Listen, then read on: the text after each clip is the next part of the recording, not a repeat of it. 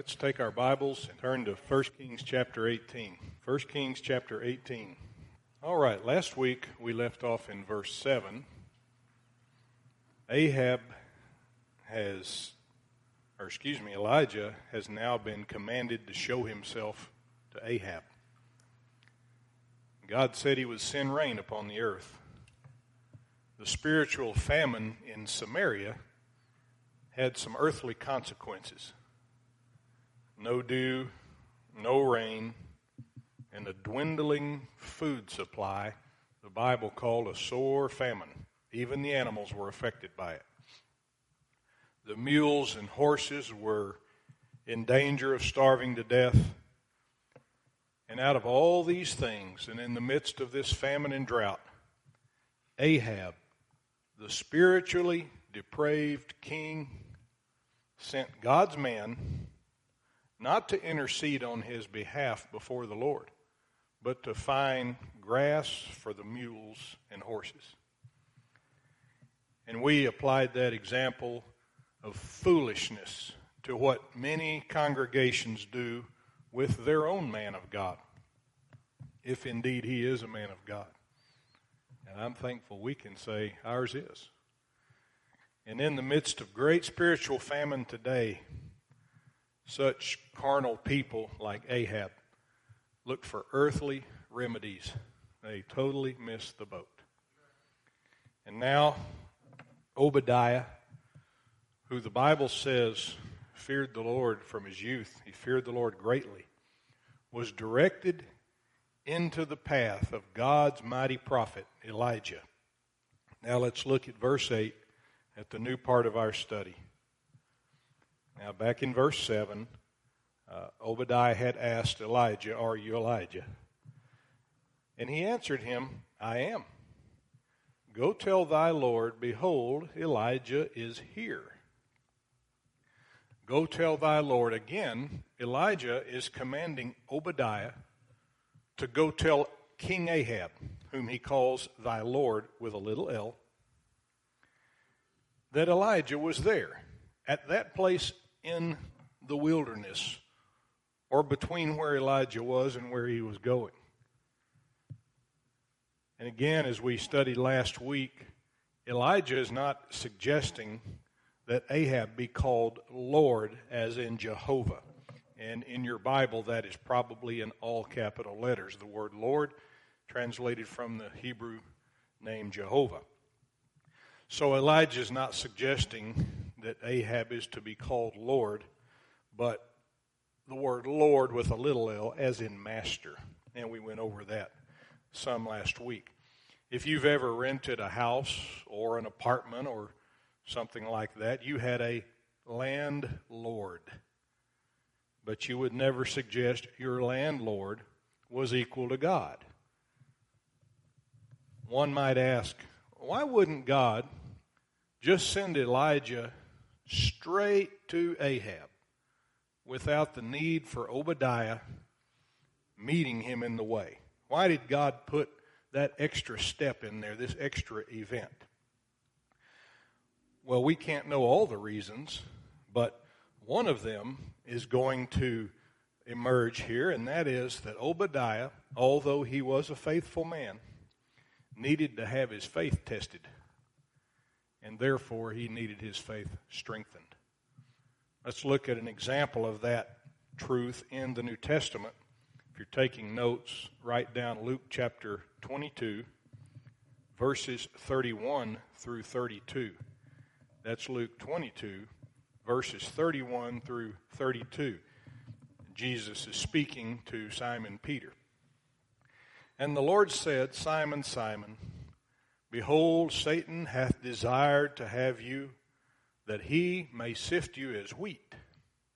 But I have prayed for thee, that thy faith fail not. And when thou art converted, strengthen thy brethren." Now Peter answered by saying to Jesus that he would go with him to prison and even to death. And yet it was Peter who after that time would deny that he knew Jesus 3 times before the rooster crowed that night.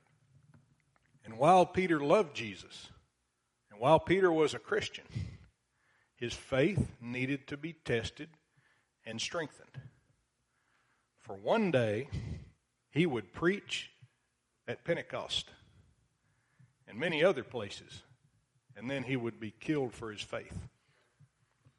And Peter also needed to know that Jesus was praying for him. Does that give you chills?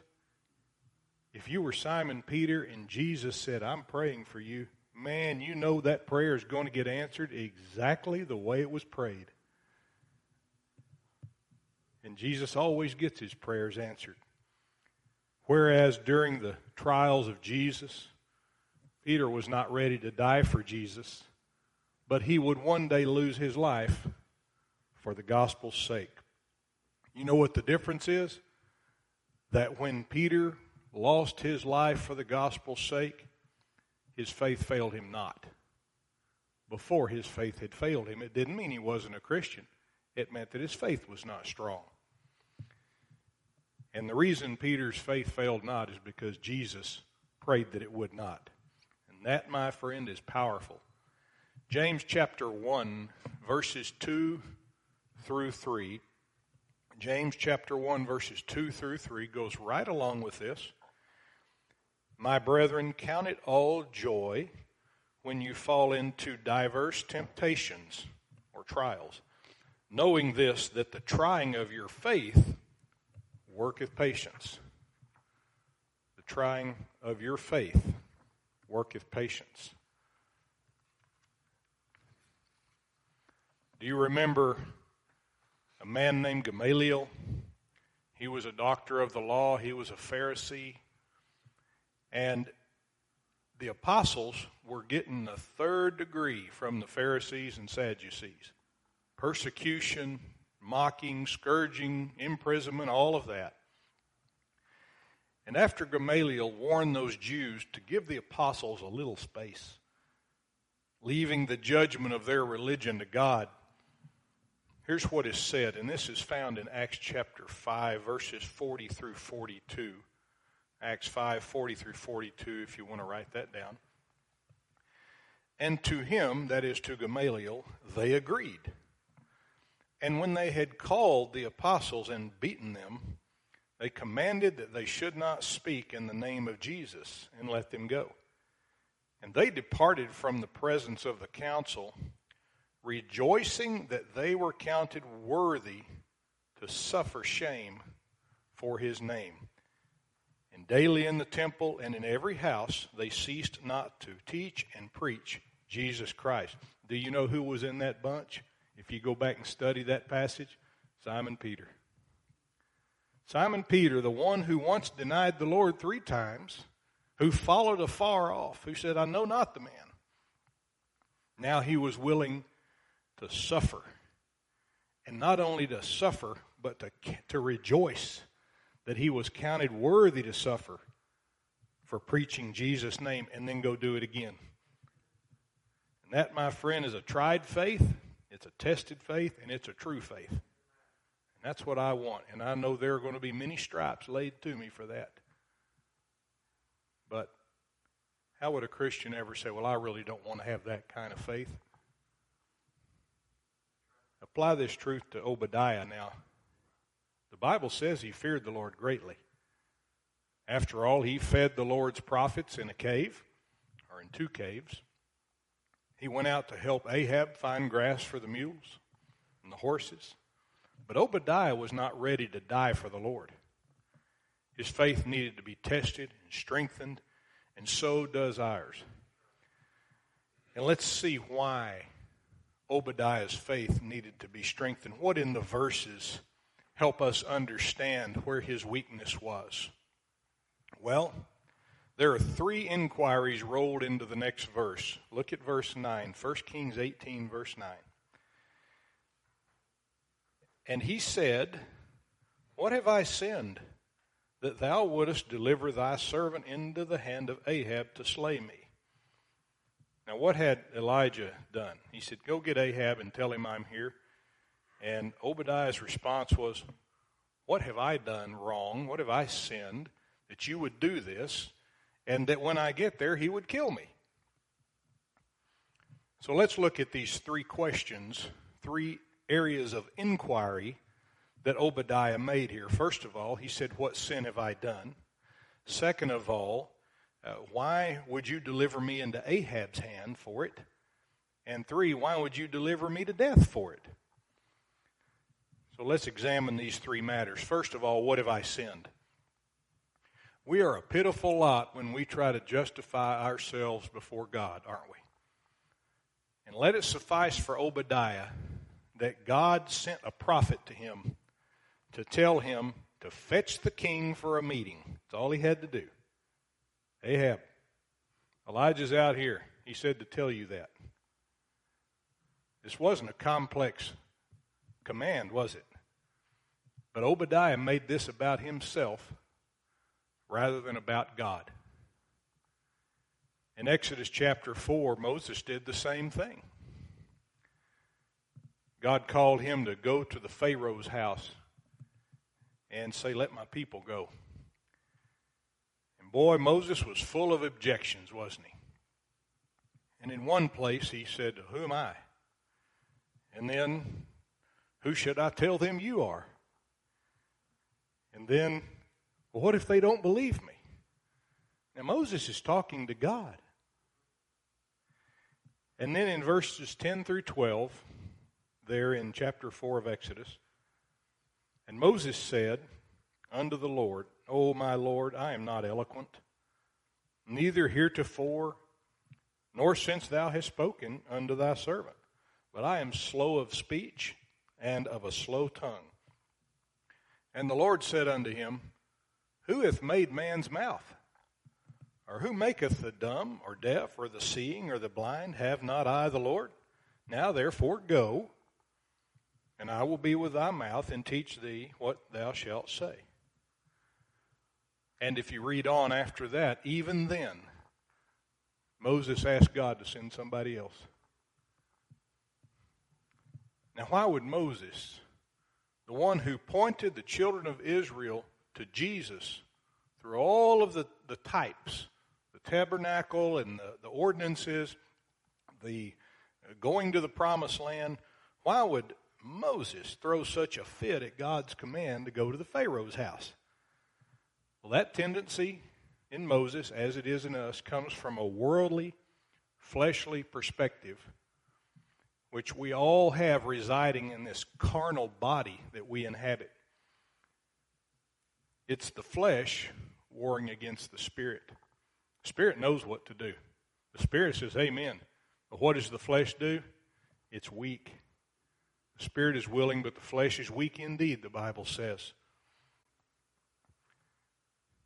A person who has objections to tithing will say, I can't afford it. Now, what's the first thing they did? They took one of God's commands and they made it about themselves instead of about God. They say, I can't afford it. Well, God never commanded us to tithe if we can afford it. He didn't put that caveat on there. He commanded us to tithe that we may prove Him. See, it's not about us. It's about Him. So that He may open up the windows of heaven and pour us out a blessing such that there would not be room enough to receive it, as recorded by the prophet Malachi there in chapter 3 and verse 10 of Malachi. Obadiah made Elijah's command about his physical safety rather than about his spiritual growth. He didn't see this as an opportunity to prove God. He saw it as a risk that he didn't really want to take.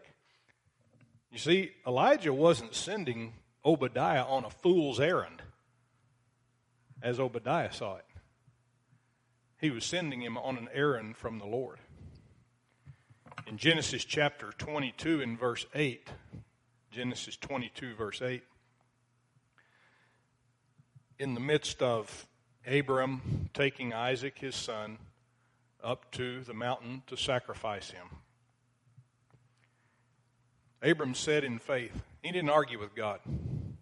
He said, my son, God will provide Himself a lamb for a burnt offering. So when Abram received the command from God to go up the mountain with his son and offer him there for a burnt offering, Who did Abram make that about? He made that about God. His son said, Dad, where's the lamb? Where's the ram? And instead of Abram saying, son, that's a good point. We don't have anything to sacrifice. He said, God will take care of that. You just go up there where God told you to be and do what God told you to do, and he will take care of supplying the provision. It was about obedience to the Lord, not about his physical safety. And Obadiah would have done well here to say, God himself will lead me and provide for me even in the face of Ahab. That would have been a great testimony and a great attitude. Now look at the second inquiry he makes. We first looked at, what sin have I done? And secondly, and this paraphrases what you see here, why would you deliver me into Ahab's hand for this sin that I have done, that this isn't even about in the first place? Supposing his own sin was the reason Elijah sent him to Ahab, Obadiah wanted to know why it was Ahab to whom he would be sent. Well, Obadiah had started off with a flawed premise, a bad beginning, that this assignment was given to him because of his sin. It wasn't. He had the same thinking error that Job's friends did after Job's children, all but 4 of his servants, and his livestock had perished. And if you've read the book of Job, you'll know there was a time after his friends arrived where Job sat silently and they sat with him for 7 days. He had boils from head to toe. He was sitting on ashes. He was grieving. He was physically miserable. Just short of death because God told Satan, don't kill him. And in Job chapter 8, verses 1 through 6, it says, Then answered Bildad the Shuhite and said, How long wilt thou speak these things, and how long shall the words of thy mouth be like a strong wind? Doth God pervert judgment? Or doth the Almighty pervert justice? If thy children have sinned against him, and he have cast them away for their transgression, if thou wouldst seek unto God betimes, and make thy supplication to the Almighty, if thou wert pure and upright, surely now he would awake for thee, and make the habitation of thy righteousness prosperous. Let me summarize that.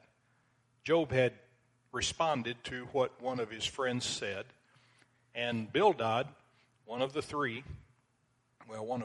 there, said, Your children sinned against God. Maybe that's why he took them. If you were pure and upright, maybe none of this would have happened. Bildad proposed that either Job's children had sinned or Job was not upright or both. But God's testimony about Job is different. In fact, it's found back in chapter 1 and verse 1. And here's what it said. This is God's testimony about Job. There was a man in the land of Uz whose name was Job, and that man was perfect and upright, and one that feared God and eschewed evil. Job was upright in God's sight. And as you study the book of Job, you'll find out it's because Job believed in a coming Redeemer. He said, I know my Redeemer liveth, and shall stand on the earth in the latter day. Boy, that's a man who knew Revelation, didn't he? And the other truths as well. So if you apply this to Obadiah, his wrong thinking from the beginning caused his wrong conclusion at the end. And then the third inquiry Obadiah makes after what have I sinned and why would you send me to Ahab for this is why would you deliver me to death for that sin? That's what the text says. It says that thou wouldest deliver thy servant into the hand of Ahab to slay me, to kill him. And knowing that the wages of sin is death, and that we've all sinned and come short of the glory of God, then we rightly conclude that we must all die. Whether physically or in the case of an unbeliever, physically and spiritually. the second death. And whether by Ahab's hand or by a lightning strike or a wild beast in the wilderness, Obadiah's death appointment was in God's hands. It's appointed unto man once to die. Somebody makes that appointment, don't they? That's in God's hands, God's sovereign will. And once again, Obadiah's flawed premise led to a flawed conclusion. The command wasn't because of his sin. He wasn't being delivered into Ahab's hand because of his sin. And he wasn't going to be killed by Ahab for it either. This wasn't about Obadiah as much as it was about God.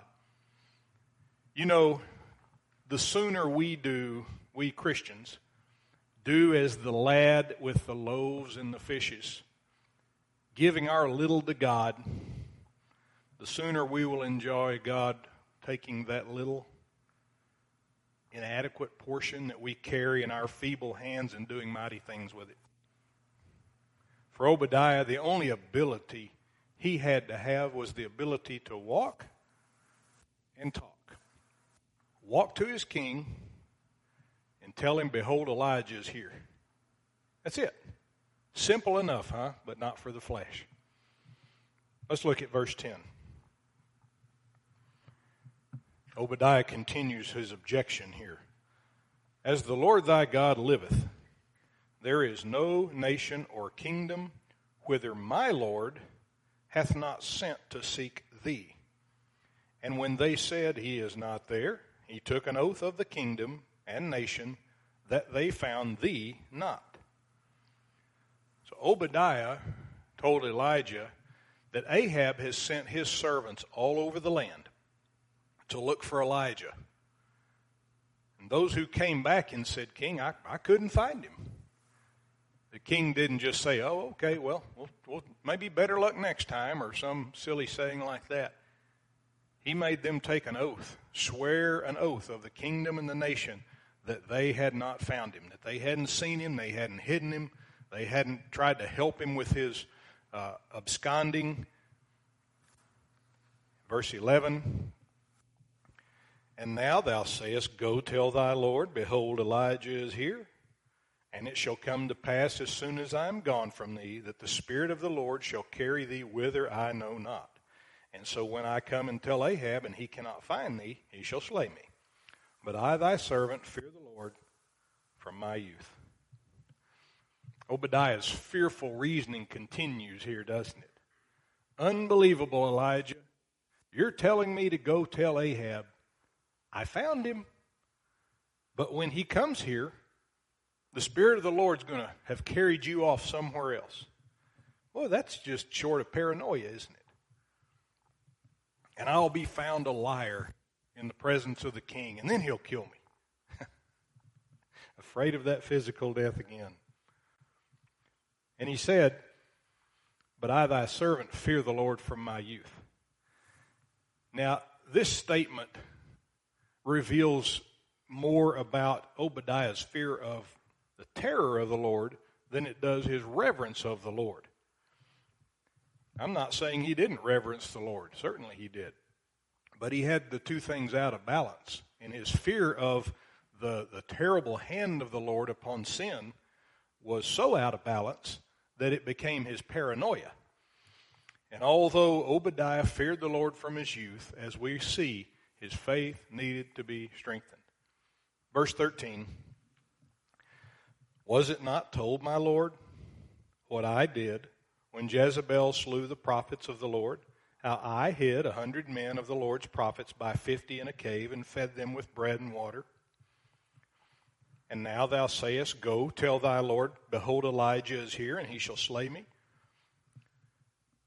The reason for Obadiah saying, but I, thy servant, fear the Lord from my youth, in the prior verse, becomes a little bit clearer here.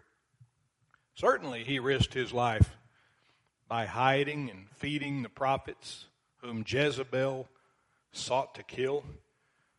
No doubt, every day Obadiah was nervous, perhaps downright afraid, that his actions would be found out.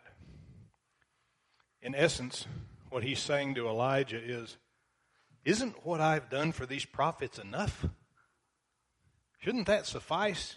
Can you find somebody else perhaps? Must I give the palace one more reason to take off my head? Don't ever find yourself in that position where you tell God, Lord, I think I'm doing enough for you right now. You're never doing enough in that respect. Verse 15. Now we've read all this objection. Listen to how Elijah answers. And Elijah said, As the Lord of hosts liveth, before whom I stand, I will surely show myself unto him today. That is, unto Ahab. I love how Elijah never answered any of Obadiah's objections. He didn't say, now, come, he's not going to kill you. This isn't about yours. He didn't answer any of them. He never tried to convince Obadiah of the logic of the command. He didn't tell him the specific ways that God would protect him, so forth. Elijah simply stated, I will surely show myself unto him today. That is, unto Ahab. How many of God's servants expressed fear when God gave them their assignments in the Bible? That's a worthy study. But you know, God is not interested in our objections, only our obedience. He's not interested in our objections, only our obedience. If he gives you a command, then you're to obey that, even if you say, well, I don't really see how that's going to happen. I don't see how God's going to do that. You don't have to. You obey, and it will happen. Verse 16, So Obadiah went to meet Ahab and told him, and Ahab went to meet Elijah. Now that all of the objections are out of the way, Obadiah does exactly what Elijah told him to do. And Elijah does exactly what Elijah said he would do, as we'll see in the next verse, verse 17. And here's where we'll slow down just a little bit. And it came to pass, when Ahab saw Elijah, that Ahab said unto him, Art thou he that troubleth Israel? Troubleth. There's the key word right here. The word troubleth, or trouble, is to stir up. And it literally means to make turbid, T-U-R-B-I-D. Now, you may not have run across that word except on the Friday crossword of the New York Times, but it's a real English word. I see that word from time to time when I'm reading about a lake, and it will say on the upper end of the lake where the rivers and the creeks come in, it's turbid. That means it's muddy or silty, whereas the lower end of the lake may be very clear. So imagine being on a lake with clear water, and suddenly the wind blows, and that calm lake turns into a sea of whitecaps, and the water begins taking on the color of the dirt and the sediment that was once settled on the very bottom of the lake, nicely, not being disturbed, out of sight.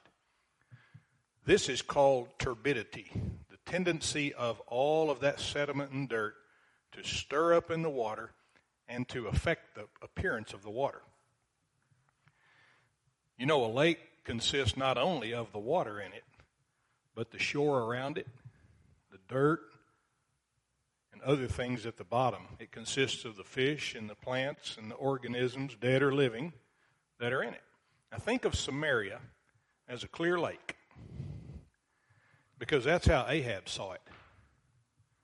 And now Elijah has blown as a strong wind, bringing about large waves to stir everything up, causing all the dirt to come to the top. Elijah did this by praying that it would not rain for the space of 3.5 years. And rather than Ahab saying, oh, no, look at all this dirt and sediment, this is really not a beautiful sight at all, he took issue with who he called, or who he said troubleth Israel. He called him a troublemaker, didn't he? And this is a message for all who call truthful preachers troublemakers. You, sir, or you, ma'am, are the troublemaker. And preachers, don't let name-calling get in the way of you preaching the truth in love. God's got your back and He's got your front, and His word is your sword. So don't worry about all that. Don't worry about someone like Ahab saying, well, you're just a troublemaker. Because you know what man's tendency is to do? I'm not either. What do you mean by that? Brother, if you mean, or sir, or ma'am, if you mean by preaching God's word that I troubleth the United States, then amen. Verse 18.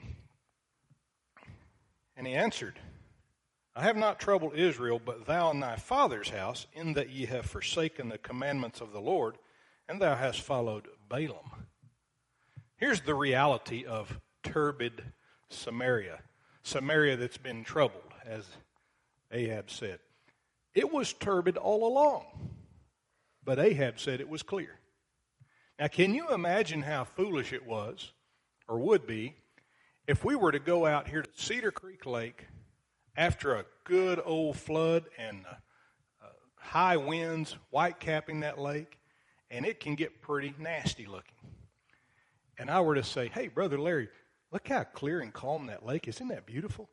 You say, well, Andy, it's not clear or calm at all. It's turbid. You would say that, wouldn't you? Turbid. And I say, oh, no, it's fine. Now, I would have a reality problem there, wouldn't I? There's something wrong with me if I can look at that lake that's turbid and the whitecaps are stirring up all of that dirt and call it clear and calm. And yet that's what people do when they say, oh, everything's fine. The United States is just fine. The world is fine. Oh, everybody is good. It's just not true. Verse 19. Well, in verse 18, he said, ye have forsaken the commandments of the Lord, and thou hast followed Balaam. And those two go hand in hand, by the way. One leads to the other. What is it called when you forsake Balaam and follow the Lord? That's called repentance, isn't it? And you're going to serve one or the other. You're going to serve a spiritual master, God or mammon. And that's what the Bible teaches. Verse 19. Now therefore, send and gather to me all Israel unto Mount Carmel, and the prophets of Baal 450, and the prophets of the groves 400, which eat at Jezebel's table. Here was the invitation list from Elijah. Israel, 400 prophets of the grove, 450 prophets of Baal, and in man's eyes, Elijah was outnumbered. In God's eyes and Elijah's eyes, not only were they not outnumbered, but this wouldn't even be a fair fight. When the Sadducees and the Pharisees were persecuting Paul the Apostle, and even having dissension among themselves because the Sadducees didn't believe in the resurrection or spirits or angels, but they were a common enemy to Paul. The enemy of my enemy is my friend, and that is the philosophy they adopted. And at one point during this dissension and during this persecution of Paul, the Pharisees admitted that it was futile, it was useless to fight against God.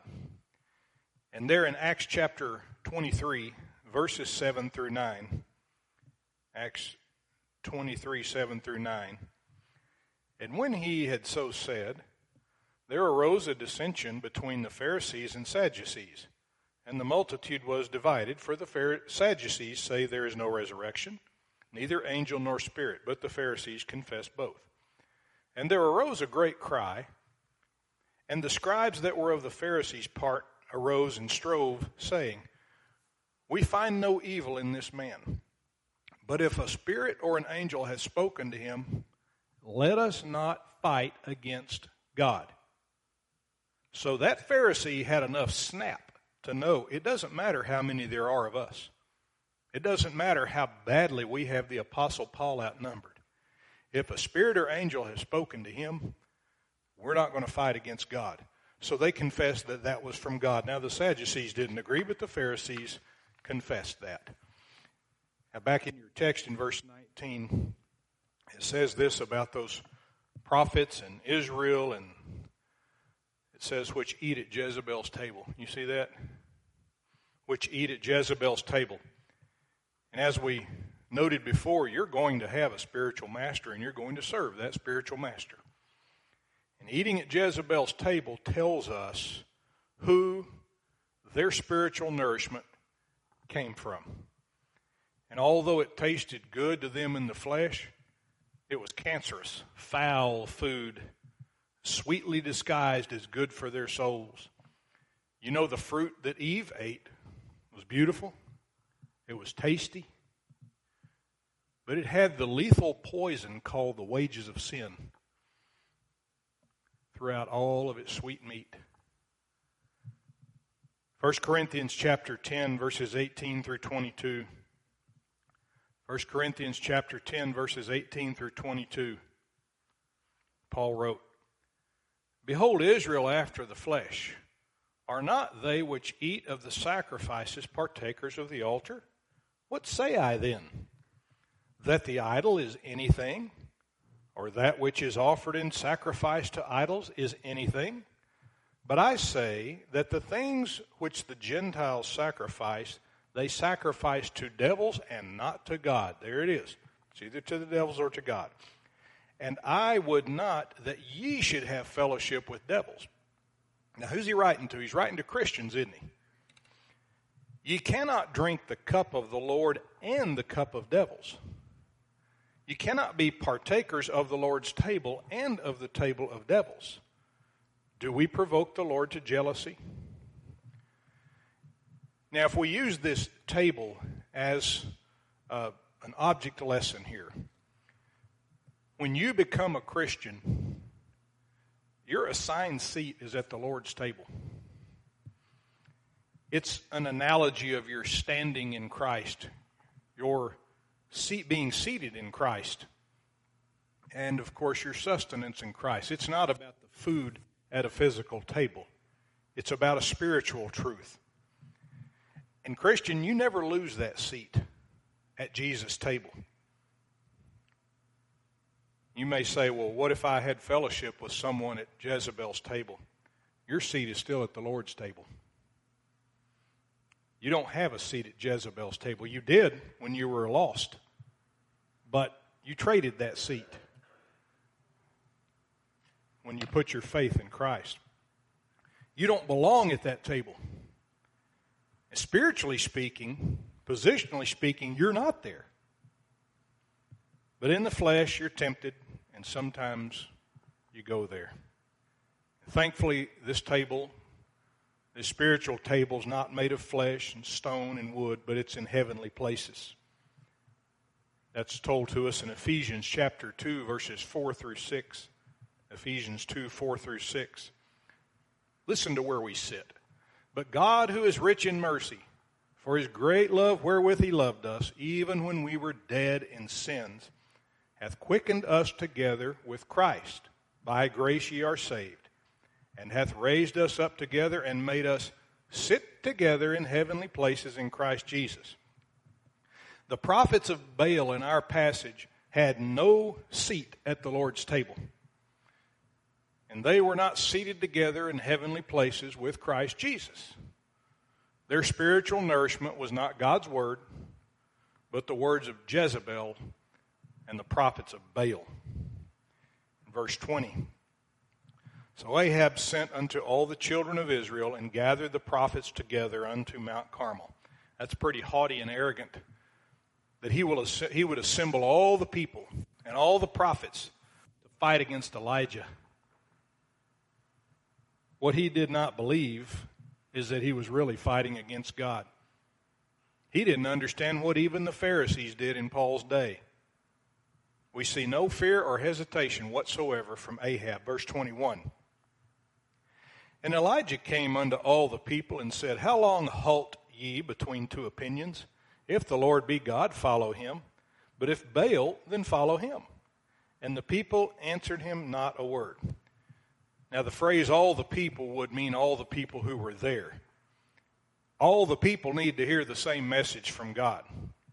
All the people are sinners, so no one is exempt from this question, how long halt ye between two opinions? The word halt, it's an interesting word, is actually translated more often as the word pass over in the Old Testament than it is the word halt. And three of those uses of the words Passover are associated with the Passover night in Egypt. It's also translated as the word leap and the word lame. So to understand how it's used in this verse, let's look at the word at the end of the prepositional phrase. It said, how long halt ye between two opinions or thoughts? As God passed over one house in the book of Exodus to the next and to the next, it is understood that he spent very little time at any one house, passing over it.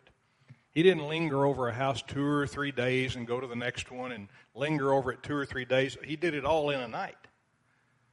So he passed over them all very quickly, perhaps all at once.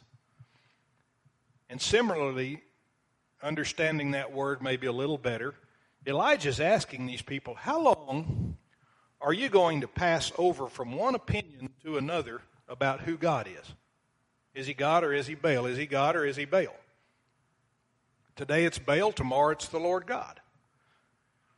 And in passing from one to the other, these people have shown a spiritual limp, which causes them to sometimes walk this way and sometimes to walk that way. Now let's associate this question, how long halt ye between two opinions, with what we learned about the table of Jezebel or the table of devils and the table of the Lord. In a spiritual sense, there were people whose seat was at one table, but they pretended to have a seat at another. It says, and the people answered him not a word. Yes, not even Obadiah, assuming he was there. And why wouldn't he be? He was the governor of Ahab's house. If he were there, and I think a pretty strong argument could be made that he was. If he were there, he would remind us of Simon Peter, who followed the Lord from afar off and denied knowing him. Oh, he was there. He was a Christian, but he was halting between two opinions by denying the Lord. And in verse 22, then said Elijah unto the people, I, even I only, remain a prophet of the Lord, but Baal's prophets are 450 men. I'm very glad that we're not able to say that yet. There are at least 2 preachers of the Lord on the premises right now, perhaps more. There are preachers of the Lord around the county, around the country, and around the world. We know some of them. But it appears that the prophets of Baal outnumber them. That's no big thing for us. Verse 23, let them therefore give us 2 bullocks, and let them choose 1 bullock for themselves, and cut it in pieces, and lay it on wood, and put no fire under. And I will dress the other bullock, and lay it on wood, and put no fire under. I don't know if Elijah had a bullock to his name, but if he did, it was wise not to let one of them be used for a sacrifice to Baal. Instead, he said, there are 850 of you, so you supply the bullocks. And you notice he let them choose first. He took the leftover. He demonstrated the spirit of Abram with Lot concerning the land which Abram would take. He said, you take one, I'll take the other. It doesn't matter. And the spirit of Jacob when he told Laban, you can have all the solid cattle and I'll take the ring straked and the speckled. It doesn't matter. It's in God's hands anyway. I tried to teach my 5-year-old granddaughter this principle yesterday. She was going to play a game that involved colored pieces. You've heard of the game Trouble. It's a pretty annoying game. That thing pops in the middle. But the kids like it. And so she said, I call blue. I want blue. And I told her it would be sweet next time to ask the other player, what color would you like to be? And then you pick the ones that are left over. So she got blue. She's 5. I need more time. We're going to have to stop right there. I don't want to hurry through the next point in this verse, so we'll pick up in the middle of verse 23 next week, Lord willing. Any questions or comments about the lesson? All right, let's pray. Father, thank you so much for your word. Thank you for the faithful who've tuned in, who've come to listen to it be taught. And Father, we look forward to the next hour as we sing praises, as we exhort one another, and as our pastor preaches your precious word again to us. Lord, we pray that you would help us to deal with all the distractions and cares and stress that we may have brought in from the world, just to set that aside for a little while. And, Lord, just to be taught by your Spirit, edified as a church.